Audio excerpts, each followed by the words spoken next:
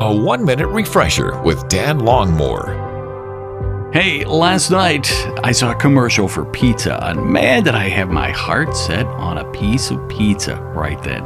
We set our hearts on lots of things throughout the day, right? Goals that we want to accomplish, prayers that we are expecting to be answered, things that we just want to do. I'm mindful of all that you and I have around us, though. Jesus said will one day disappear, will rust, or be destroyed. So in the book of Colossians, Paul says, since then we've been raised with Christ, let's set our hearts on things above, where Christ is, seated at the right hand of God. Today, yes, let's continue to achieve our goals and reach for our visions, but keep our hearts and minds set on Christ, His will, His way, eternal things that will last forever, because we've been seated there with Christ because of what He has done for us.